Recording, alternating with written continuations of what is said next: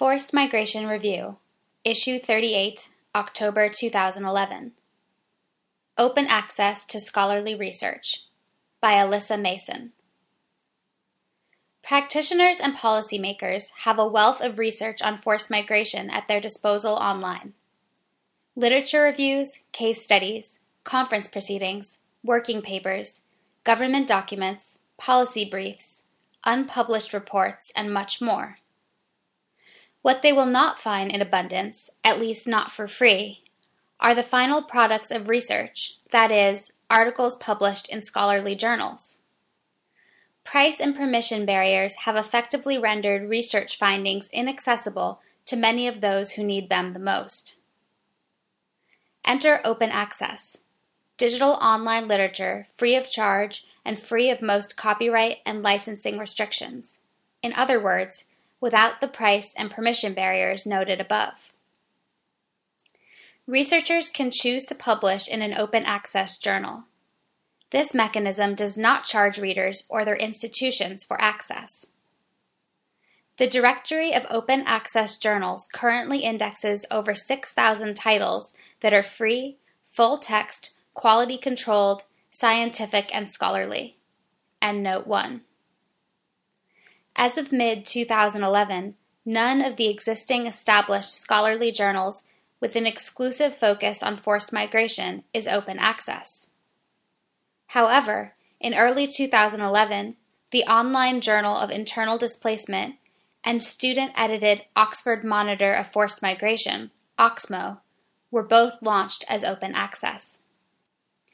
Researchers who prefer to continue publishing with familiar journals in their field can opt for self-archiving. This involves depositing a copy of an article into an open access repository.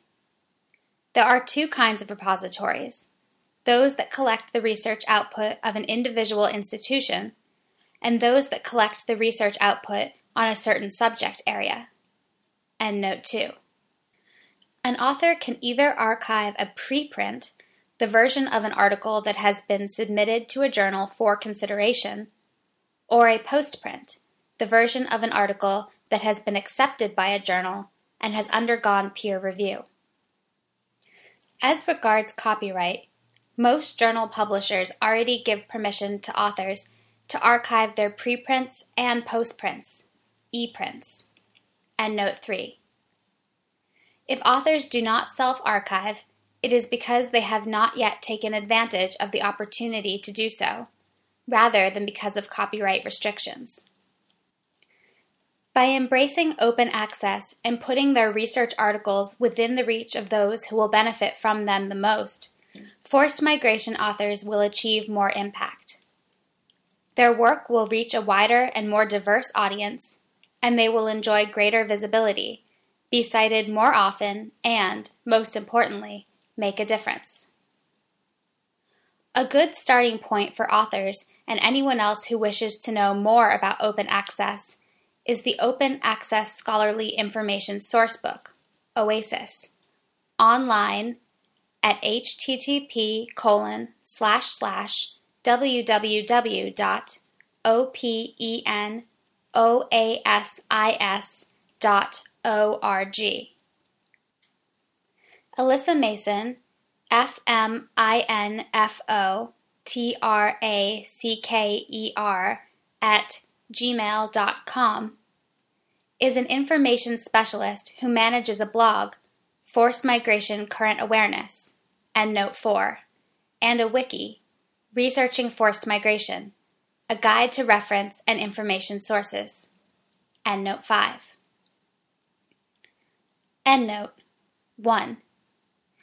Directory of Open Access Journals, http://www.doaj.org/. 2. See Directory of Open Access Repositories, OpenDOAR, at http://www.opendoar.org/. 3.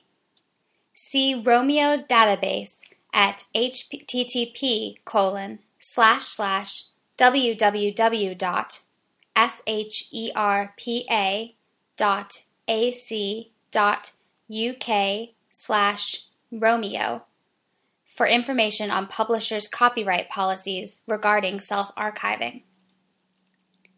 4. http://fm-cab.blogspot.com/ 5. http://forcedmigrationguide.pbworks.com/